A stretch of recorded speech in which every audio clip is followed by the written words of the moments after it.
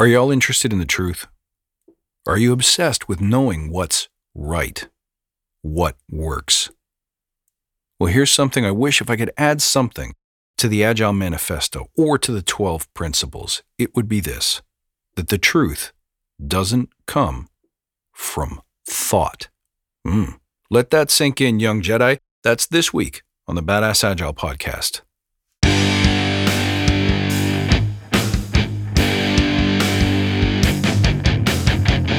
Greetings, team. Welcome to the Badass Agile Podcast. I'm your host, Chris Williams.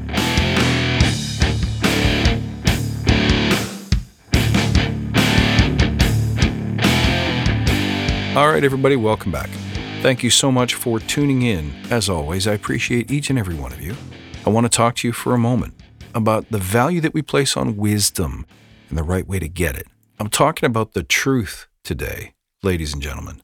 And you might not think this is an agile topic, but believe me, it is.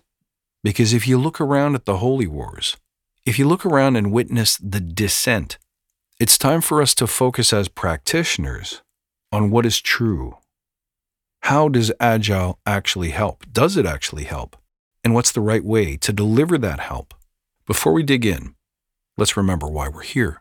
To create an elite tribe of leaders who truly serve their clients and communities by doing what matters and what works, relentlessly chasing value and excellence like a badass.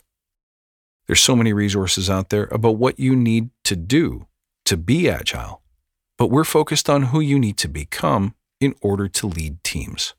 So let's hammer down those fundamentals to create a truly unique and powerful force in this industry. Guys, if this helps you, you can help us by telling your friends. And hey, why not drop on over to the Facebook Badass Agile Listener Lounge? Details are in the show notes. Okay, one piece of classic wisdom that's been around for a very long time, but we tend to forget, is that the truth, or the way, or the right way, is not something that we learn by thinking about it, but rather by doing, experiencing, witnessing, and reflecting. Now, Agile in a way teaches us that, or at least reinforces it. But if you hop around on social media, read the latest book, go to the latest conference, you may see something very different. I believe we spend too much time philosophizing, studying, and intellectualizing agility, which is completely bananas, because here's what I teach. I teach effectiveness, not efficiency, not productivity, not solely speed, but effectiveness, which means I want to make everyone I meet better at doing what they think matters. What creates the most value for your customer? What creates a better life for you, for your teammates? What creates a better world or a better community?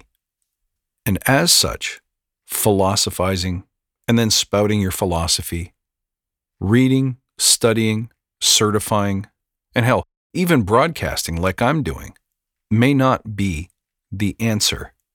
What matters is what you do. And how you do it matters as well. Because the expectation is, if you want to become excellent, if you wish to become effective, you have to learn what works through trial and error. There is no single book. If you fail to endeavor, to try, to fail, and then to document and learn from what just happened, then you will never learn what's effective. And the truth is this: no two teams are the same. No combination of people, personalities will ever be the same. And as I've said many times, if you try to make a rule book, if you try to make scripts, you are sure to struggle, because you will be looking for scripts and solutions and answers and plays that you can run for every single situation. And unlike football, in life, there is no playbook. So success in applying agility comes down to controlling the variables, trying things out, observing and being honest about the pain points and the failure points, and then collectively working as a team to try to figure out what could work better, what could get different results, and then trying again. But most importantly, and I've said this before as well, check for previous episodes on lessons learned. This I can tell you with utter certainty, that the sooner you start writing down what you learned today about yourself, about your team, about the process, and the more frequently you groom that information, go back through it, relearn from it, let it open up new wisdom every time you read it, the more it becomes ingrained in your soul. Then it becomes part of the leader that you're becoming. It becomes part of your instinct. And instinct is so important as a practitioner because now you don't need a playbook.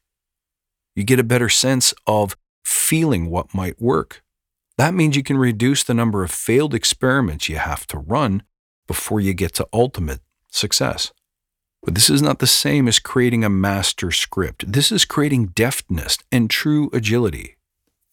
The ability to think on your feet, rapidly making decisions, minimizing upfront analytics and planning.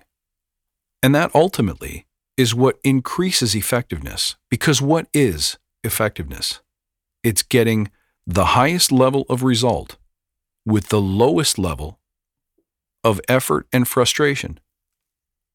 In Agile, we might call that MVP. But how often do we, once we get into our corporate clients, see that replaced with productivity? Productivity and effectiveness are not the same thing. Now, here's the magical thing about being effective. People will say, well, how do I convince my corporate clients to focus on effectiveness, not productivity, not output? And the answer has always been the same. Show them. If you show them effectiveness, if you show them what high results with minimum viable effort looks like, they become believers. Because now you can use that reclaimed time to do different stuff, higher value stuff. The funny part is that nobody actually wants harder workers. They want more effective workers, but they don't know that until you show them. Which is highly relative to what I'm trying to teach you today, which is that truth cannot be philosophized, read about, studied, or even taught. It has to be experienced firsthand. So this week, I want you to think about how this could change your practice. The first area of waste that you could eliminate upon hearing this is to stop reading about what other people think. Stop reading case studies about what other people have done. Go back, reflect on what the Agile principles mean to you. I think we should spend more time learning about the Scrum values and less time learning about the Scrum process. Because if you stick to the values, you can't go wrong. You're going to fly straight. And when you stop reading and you stop allowing yourself to be influenced by what you read in social media or in the communities or in the forums, when you stop caring about other people's opinions and simply get laser focused on being effective, on being valuable and bringing value to your clients and your teams, then through action, something is going to happen. You're going to get a result, positive or negative. And if you start really locking your focus into observing and noticing and finding meaning in those outcomes, you will arrive at the truth. You will arrive at the way. You will learn what works. You will learn what matters all by yourself. Now, that's the real meaning of apprenticeship. That's the real path to mastery. So please reflect on that this week. Let me know what you think. Let me know how this impacts your practice. You can reach out at badassagile.com or find me on Twitter at badass_agile. I look forward to next time, guys, and until then, stay badass.